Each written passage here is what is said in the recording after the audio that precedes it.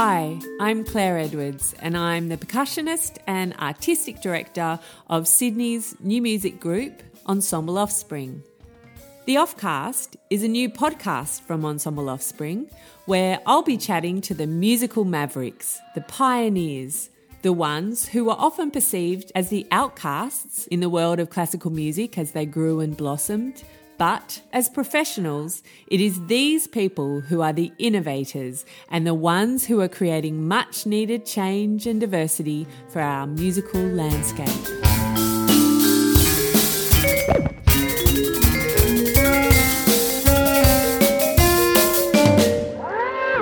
So today I would like to welcome Kyla Matsuura-Miller. Welcome, Kyla. Hello. Thank you for having me, Claire. Hey.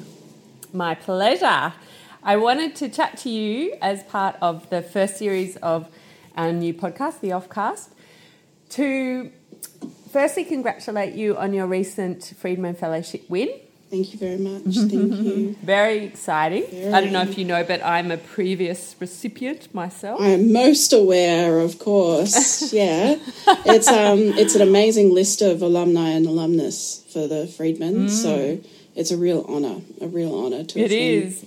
And the really interesting thing, as Dick Letts pointed out to me the other day, was that over time, kind of since around the time that I won it, so however many years ago that was now, the recipients seem to get more and more sort of cutting edge every year. And there's something really, really exciting about that because it's so unusual. Well, I mean, the way the industry's going, I mean, we kind of need new stuff to happen, right? I mean, absolutely. There's a reason why numbers are dwindling and funding is slowly sort of, slipping through the cracks. If we're not innovating, then we can expect to say bye-bye to classical music in its current form. So, I mean, of course, absolutely. And it's just wonderful that the Friedman Foundation can see the benefit and the importance in being able to sort of keep the flame going for what we do, because it is worth hearing and worth sharing. I was actually talking to Dick about that I would love it if we could find a way to have a little kind of pool of money for all the people who don't win to also start to realise their projects, because there's so much time that they put into honing the projects now, and yeah, that would be awesome. But that's maybe for further on down the line. They're all great. It was an enormous undertaking, I'm not going to lie. Being nominated at the beginning of the year and then sort of sitting on that initial application process. Some of us don't do particularly too well with long stretches of time to get things together. But then, finding out that you're in the finals, and then from there it's a whole nother process, I ended up completely rewriting my application, tweaking the budget and getting a lot of advice on how to sort of, best pitch my idea. But, it's just been an enormous umbrella over a really bizarrely disjointed year. Yeah, weird year for everyone. Yeah. Hey, so you grew up in Brisbane. Do you want to just start by sort of telling us a bit about what your childhood sort of encapsulated in relation to music and absolutely. And how you got into violin? Yeah, for sure. So both my parents are musical in their own respects. My mum is a pianist, a really beautiful pianist, and my dad, when I was growing up, was sort of the gateway to an appreciation of music, very much outside of classical music, but I still have some really distinct memories of listening to Pink Floyd, listening to Led Zeppelin and Frank Zappa and Chick Corea and the Shags, either, on cassette tape in the Holden Commodore or, sitting down to listen to records together. So my Japanese grandfather bought me my first violin, and I just sort of, got going with that. But it was a thing that I was doing. I was never sort of the prodigal child destined to become the classical superstar or whatever. I was more just obsessed with Rage on ABC. On the Saturday mornings, I would park myself, before my violin lessons, before Queensland Youth Orchestras, park myself on the couch and then fight to the death with my sister over the remote, because I wanted to watch all the video clips on Rage and she wanted to watch Saturday Morning Disney.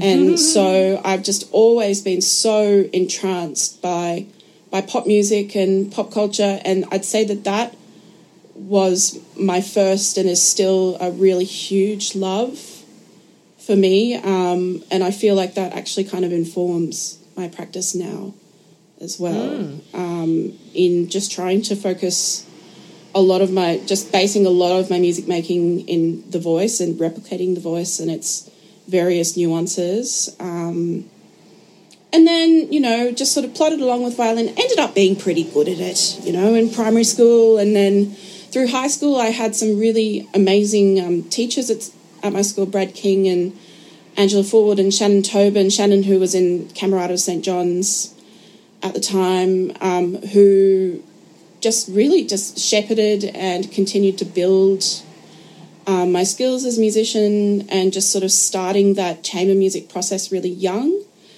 And then from there, I went to the con and just got all of my 18-year-old sillies out with my teacher, Michelle, there.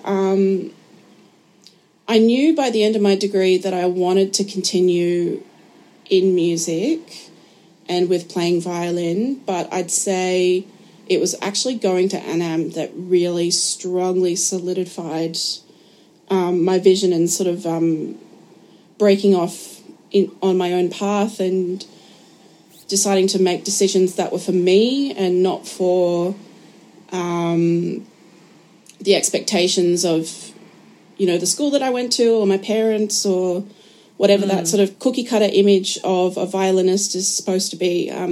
As I got to the end of my time at ANAM, that really started to make itself quite clear. And then I guess that brings us up to 2019.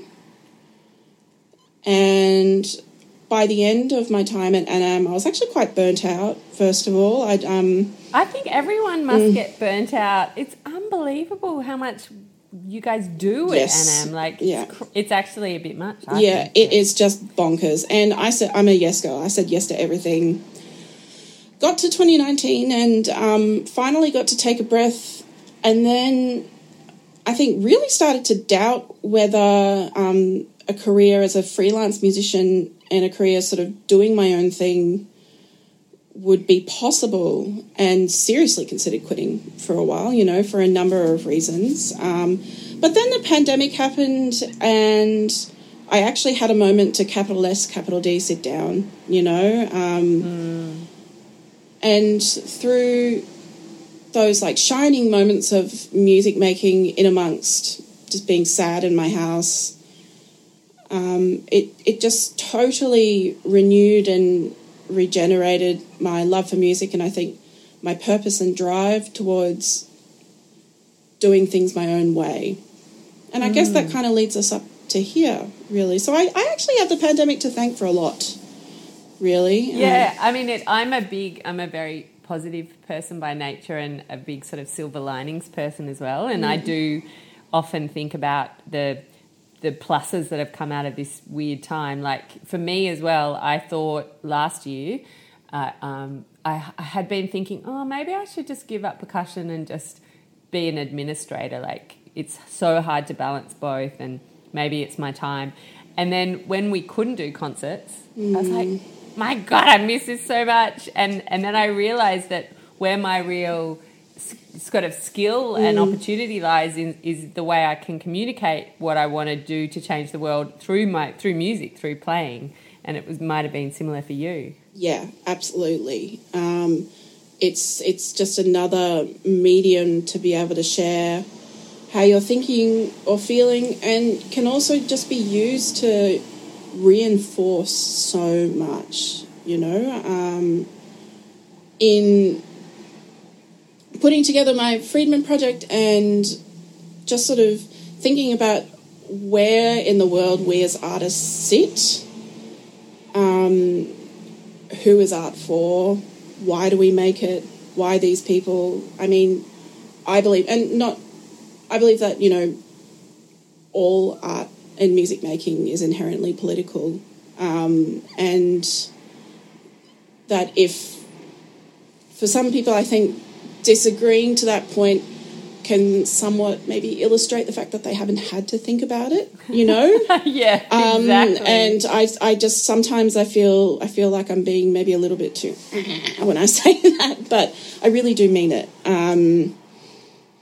I couldn't agree more. Mm-hmm. And, you know, I feel like I'm constantly being the person saying, but have you thought about your programming and your gender equity, and is that something that's ever occurred to you? And have you thought about, like, why you're only playing old music and not even thinking about integrating living new music into your programming? Like, all those sorts of questions. I think a lot of classical musicians, it doesn't occur to them unless the question is asked of them at some point. Yeah, and I think that that's a process that requires a level of self-reflection, asking questions, and probably just feeling really uncomfortable for a while, you know? A lot, I think, the way that I think about it is when a lot of white people are confronted with the fact that they are also cogs in the machine of, you know, a larger thing called white supremacy, and that can make a lot of people feel very, very uncomfortable. And but it's also a really important process to go through, to realise that actually a lot of doors that have opened for my colleagues and for the people around me opened a lot faster for maybe other reasons besides skill on an instrument. It's great to see that the conversation is finally sort of seeping into classical music. You know, we're a bit slow here. Maybe not as slow as opera, but we are slow. Exactly. Yeah, but we're getting there, and I'll be really, really interested to see what shape our industry takes in the next decade or so. Yeah, me too. And, I mean, that's why I wanted to chat to you, because I feel like, I don't know, it's interesting to see how these things kind of happen in waves and almost like trends. So the gender equity thing started about 5 years ago. To really take hold. And I feel like we've seen so much amazing change and development, and kind of in people's, both audiences' perceptions, but also programming perceptions, and also commissioning, and a lot of great things happening in that area. And then, so you're kind of almost like, okay, that's almost done, hopefully. Okay, what's the next thing? So then it's kind of like, okay, it can't just be about women. It's got to be about more than that, like, because it is more than that. Well, you know? I think it comes down to intersectionality. It has to be intersectional. You know, I'm not just a woman. I'm not just a person of colour. I'm not just queer. I'm all of those things all the time.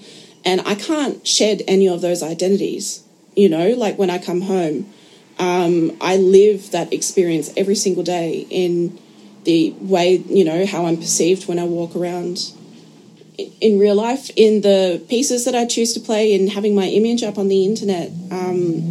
You can't shed that. And it strikes me when I think of myself as a kid, just, you know, happily rolling along playing Brahms and Mozart and Bach, like having no fucking idea what's going on.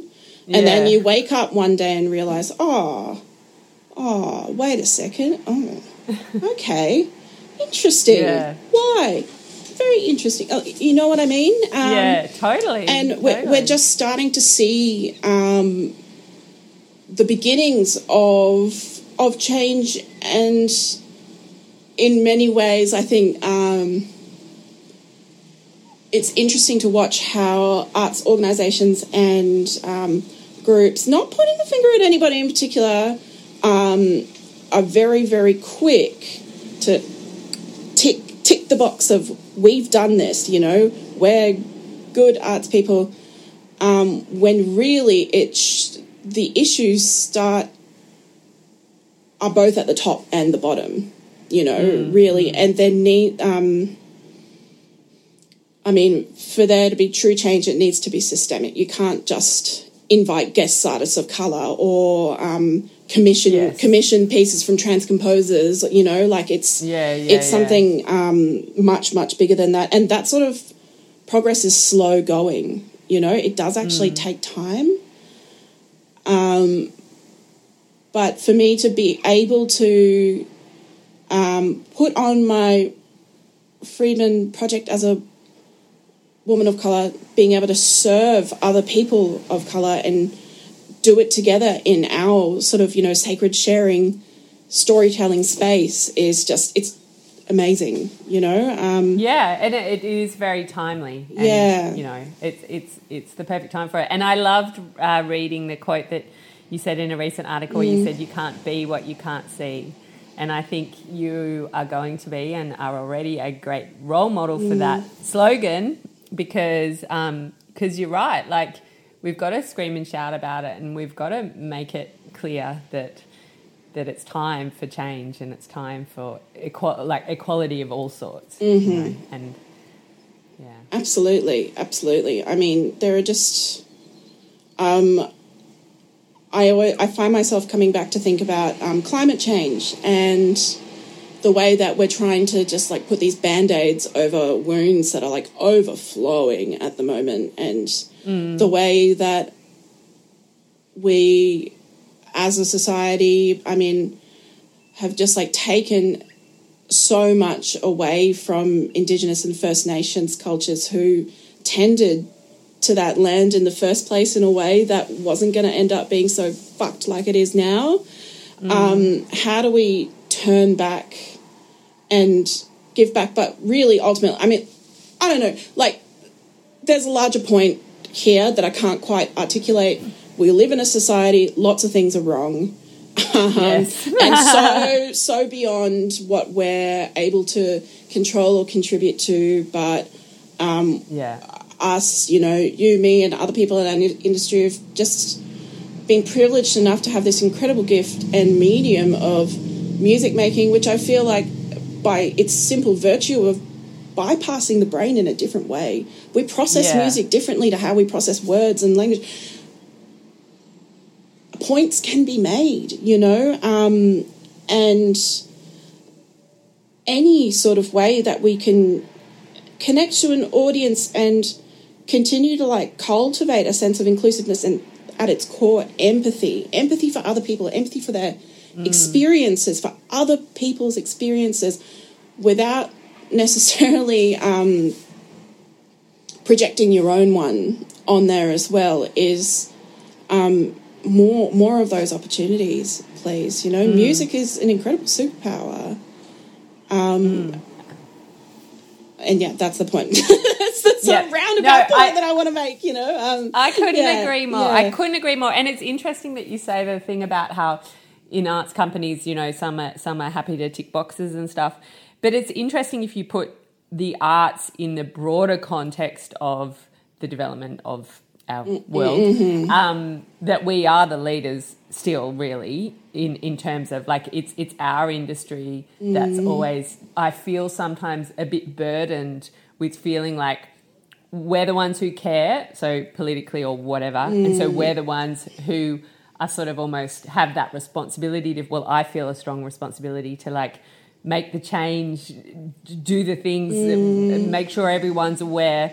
And sometimes I get a bit annoyed that why don't other industries take it as seriously as we do? I mean, obviously, you know, generally artists' political bent is a bit more left and a bit more open-minded and a bit more... Yes, indeed. Why? So, I mean, of course, I think it's always been like that, but just sometimes I wish there's just more, you know, all those companies who care so much about making money, for example. I mean, I think that's probably one of the main differences that might be the money problem. Is. People not sure, really. You know, people sure do love their money, and they sure do love hoarding money. You know, they just love it. Yeah, and that is the whole reason the environment's fucked. Yeah. I mean, it's pretty clear, isn't it? Yeah, because we love money and we're just greedy little colonisers we are. It's awful. It's awful. Hey, I just want to talk a little bit about terminology for... So I noticed in some of your talking, like articles and talking about this, your project for Friedman, you refer to BIPOC as like a group. So... And... Yeah, I just wanted to, because I feel like that's a term coming out of America at the moment, would you say? Yeah. More than Australia. And it's sort of a bit slow to be utilised here. But do you think that it's the best term because it captures everyone? And where do First Nations, obviously they sit within there as well. Yeah. Well, Black, Indigenous and people of colour. I think it's very, very, very, very important for Black and Indigenous to have its own title as well.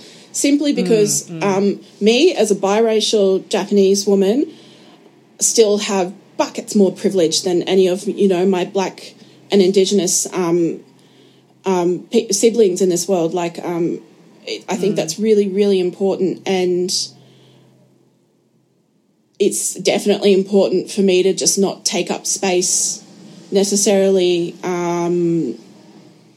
when there are other voices that could be heard. And no, I think BIPOC is a good term. I mean, anybody out there who has suggestions for a modification, please, I'm more than open to hear about that. But,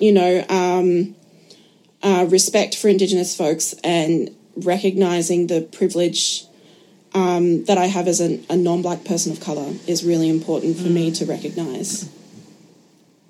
Terminology is always a tricky thing, though. Like, I remember 5 years ago when we were developing our First Nations program, and there was a big discussion then about, is it First Nations? Is it Indigenous? Is it Aboriginal and Torres Strait Islander? What do we call it? And interestingly enough, I had a really interesting conversation actually on the weekend with Kim Walker, who runs NASDA in the Central Coast, and he was saying that they call all their programs, it's a dance education institution, all their programs Aboriginal and Torres Strait Islander, blah, blah, whatever it is.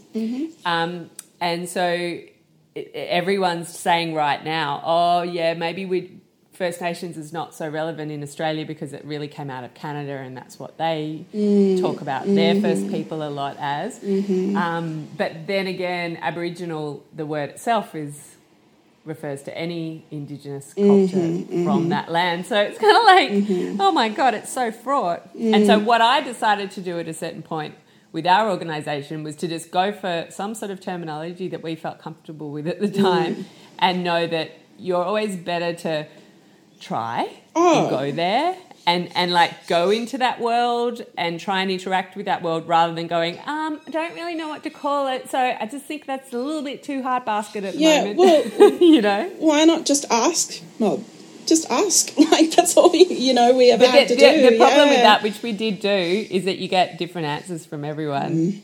That's I think the intrinsic, one of the kind of challenges of working with Aboriginal artists is that it's just so many different cultures. Yeah, exactly.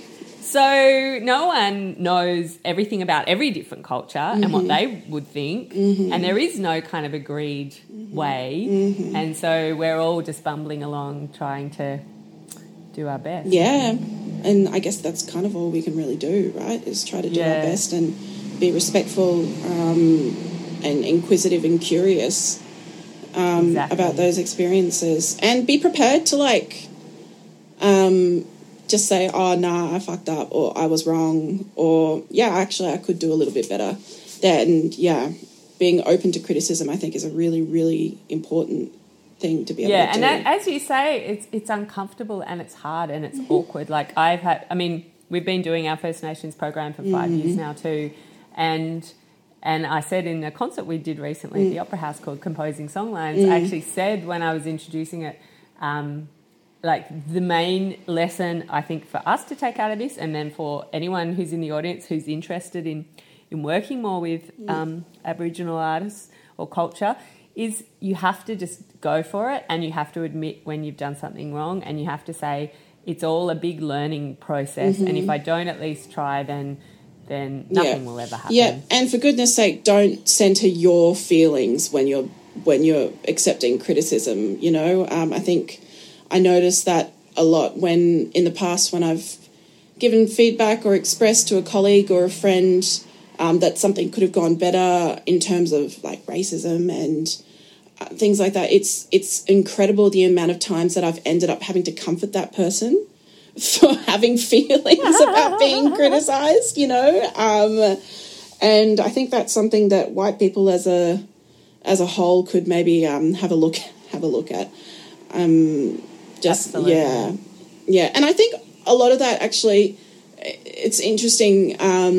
In any sort of chamber music setting as well, you find that a lot too. Hey, it's real hard to see any longevity in chamber music groups if you can't put certain things about, you know, the ego and la away and just be able to accept criticism. You know what I mean? Yeah. Totally. And it's so hard because sometimes somebody will say something to you and you just be like, no, I didn't think that. Oh, I hate you. But like, you just have to like find a way to just, you know, tend to that little wounded child on the inside and just get the job done anyway, you know? Yeah. I mean, of course it's easy, you know, I'm whatever, 20, how old are you now? 28. 28. So I'm 18 years older than you. And definitely maturity and time helps you put your ego aside in a big way. Like you just go, and as you get older as well, you're like, life's too short for an ego. Like, and also you have this inner confidence that grows as you get older, as I'm sure you would know as well, where you're just like, well, I'm not going to take that personally because I just have to man up. And so I think for me, also as an artistic director and someone who tends to lead rehearsals, even just working on my skill of how I communicate what I want or what I think should change in the music in a way that is really economical but not offensive in its shortness and quickness. That's been a learning curve as well for me. Oh, I think it is for anybody who tries to lead an ensemble or, you know, it's one of the hardest things to, and it just takes, for me it's definitely taking practice in being able to accept criticism and change things, and also to give it in a way that serves the greater goal, which is what making great music, you know. But that is, like you said, intrinsically tied with just, you know, the process of growing up and finding out more about yourself and where one sort of, you know, sits in this life and what's important, But yeah, no, it's hard. It's just hard sometimes. It is hard. Yeah. I just think life is hard. Yeah. As well. Like as you get older, I was just talking to someone today, it's just like just dealing crap constantly. You don't really grow up thinking that that's going to be the case, I think. Yeah. Especially if you grow up in a privileged situation. You don't at all. Your parents hide it all from you. And then as you get older, you're like, oh, wow, this is really hard. It's one thing after another. Yeah, absolutely. And for me, it's you can't turn your back on things. You have to, like, just do a little bit of everything every single day. Do you know that you have to wash the dishes every single day to have dishes to use the next day? Like, it's just those, like, simple, tiny little things that just have to keep rolling over. I know, for life and to it's so function. boring. Yeah. Do you know what my like it's so obvious, but my life motto, which I think I started being conscious of about 10, 15 years ago, is do it, then it's done. So I am very good at that, and because I realised, I think when I was a bit younger, that sitting on things just made you anxious about when you were going to do it, and so I'm just very kind of proactive to just keep on doing what needs to be done. Not worth sitting on things. Yeah, absolutely. I think for me, it's like do 5 minutes, full permission to quit if you hate it. Exactly. Yeah, and that mentality of that, and also just even harder to do stuff in a global pandemic, but do it then it's done is pretty good. A hard lesson to learn though, but an important one. Yeah, it certainly does help, especially when you've got a portfolio career and you're trying to sort of balance a whole heap of different tasks. Then, yeah, being organised and just getting on with it, that's kind of a big thing, I think. Yeah, and replying to emails at a timely fashion, I think. Oh, my God, no one does that. No one does. I don't. It's like the world has just gone mad. Like, there are way too many emails and everyone's just gone, not doing emails anymore. Cool. How are we supposed to talk to each other then? Carrier pigeon. I know. Yeah, it's a tricky time. It really is. Hey, just before we wrap up, I just wanted to ask a little bit more about your Friedman project. So what can we expect? What can we look forward to? Currently titled 3 Conversations, but I think that's a bit naff, so I'll be thinking about that still. In this... It's not really naff, but I don't think it tells the story of probably what it is. No. So that will continue to sort of be worked on.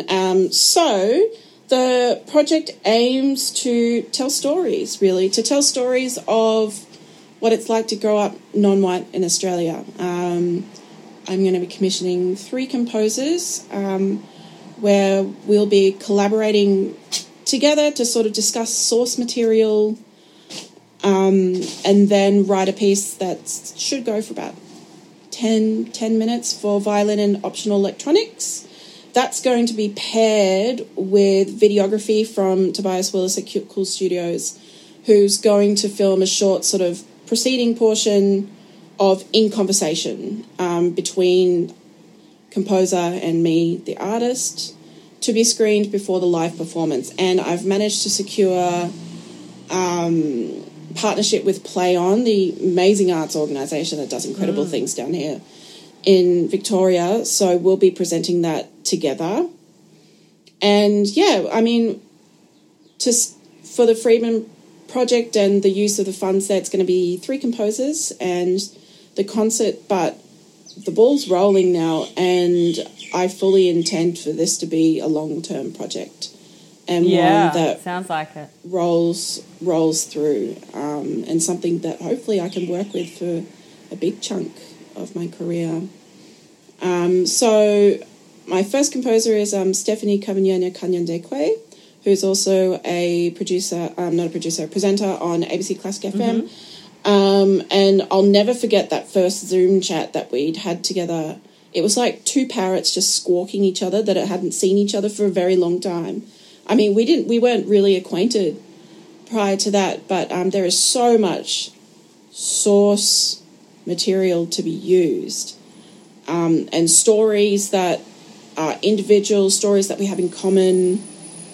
And, you know, this project isn't designed to mine people for their trauma. That's not what I'm interested in. It's about being able to tell stories, whether they be, you know, happy, sad, confronting, haunting, frivolous, you know, whatever it is, whatever story it is that the composer wants to share.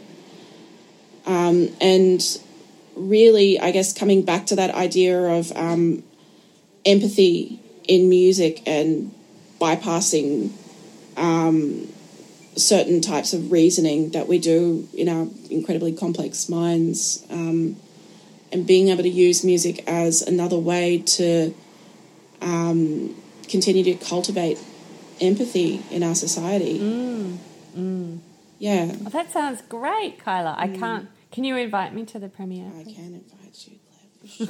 Yes. And do you know what? I still really want you to play the Lou Harrison violin and percussion piece. Yes. That'd be so much fun. That is such a cool piece. So for the listeners, it's violin solo plus... Is it a percussion quartet? Yes, it is. Yes, it's a quartet. Yeah. And we were hoping to program it this year, but then we didn't get our RISE funding, so that's a bit boring. But it's still on in the planning, because I just love that piece, and I love how you play it, and I love that you play it and hardly anyone else plays it. Yeah, it was a wonderful opportunity to be given to do that, and to work with Steve Schick as well. That was just wild, a really, really wild experience, and I really do hope that I get another opportunity to play it. You know? Yeah. Let's make it happen. Yeah, absolutely. Okay. Okay, well, so great chatting, and I'm just so happy that you are the Friedman winner, and even though I was mentoring Will Hanson. Oh, but yeah, look, I just I'm sure the line's really long, just can't bloody wait to work with Will. What an incredible recital. Just enjoyed every second of it, and enjoyed the sort of earnest approach that he had to doing his thing as well. He is very earnest. He's just wrapped up his kind of 2 years of being a Hatched Academy Associate Artist just the other day, and we were talking about how much he's developed in that time, because he was quite young 2 years ago. But also he retains the country boy earnest quality, you know, and I don't think he'll ever kind of lose that. So anyway, exciting times. Thanks so much. Hopefully we'll see each other in person really soon. Yes, thank you for having me, Claire. Thank you. Okay, bye. Bye.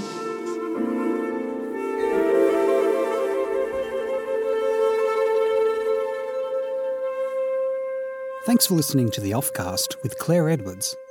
For more information on the innovative people and musical projects discussed in this episode, take a look at the show notes below. We'd love to hear from you, so please get in touch by emailing admin@ensembleoffspring.com. And if you're interested in supporting the Offcast and the important creative work we do at Ensemble Offspring, you can donate via our website. Keep listening for more conversations with musical mavericks.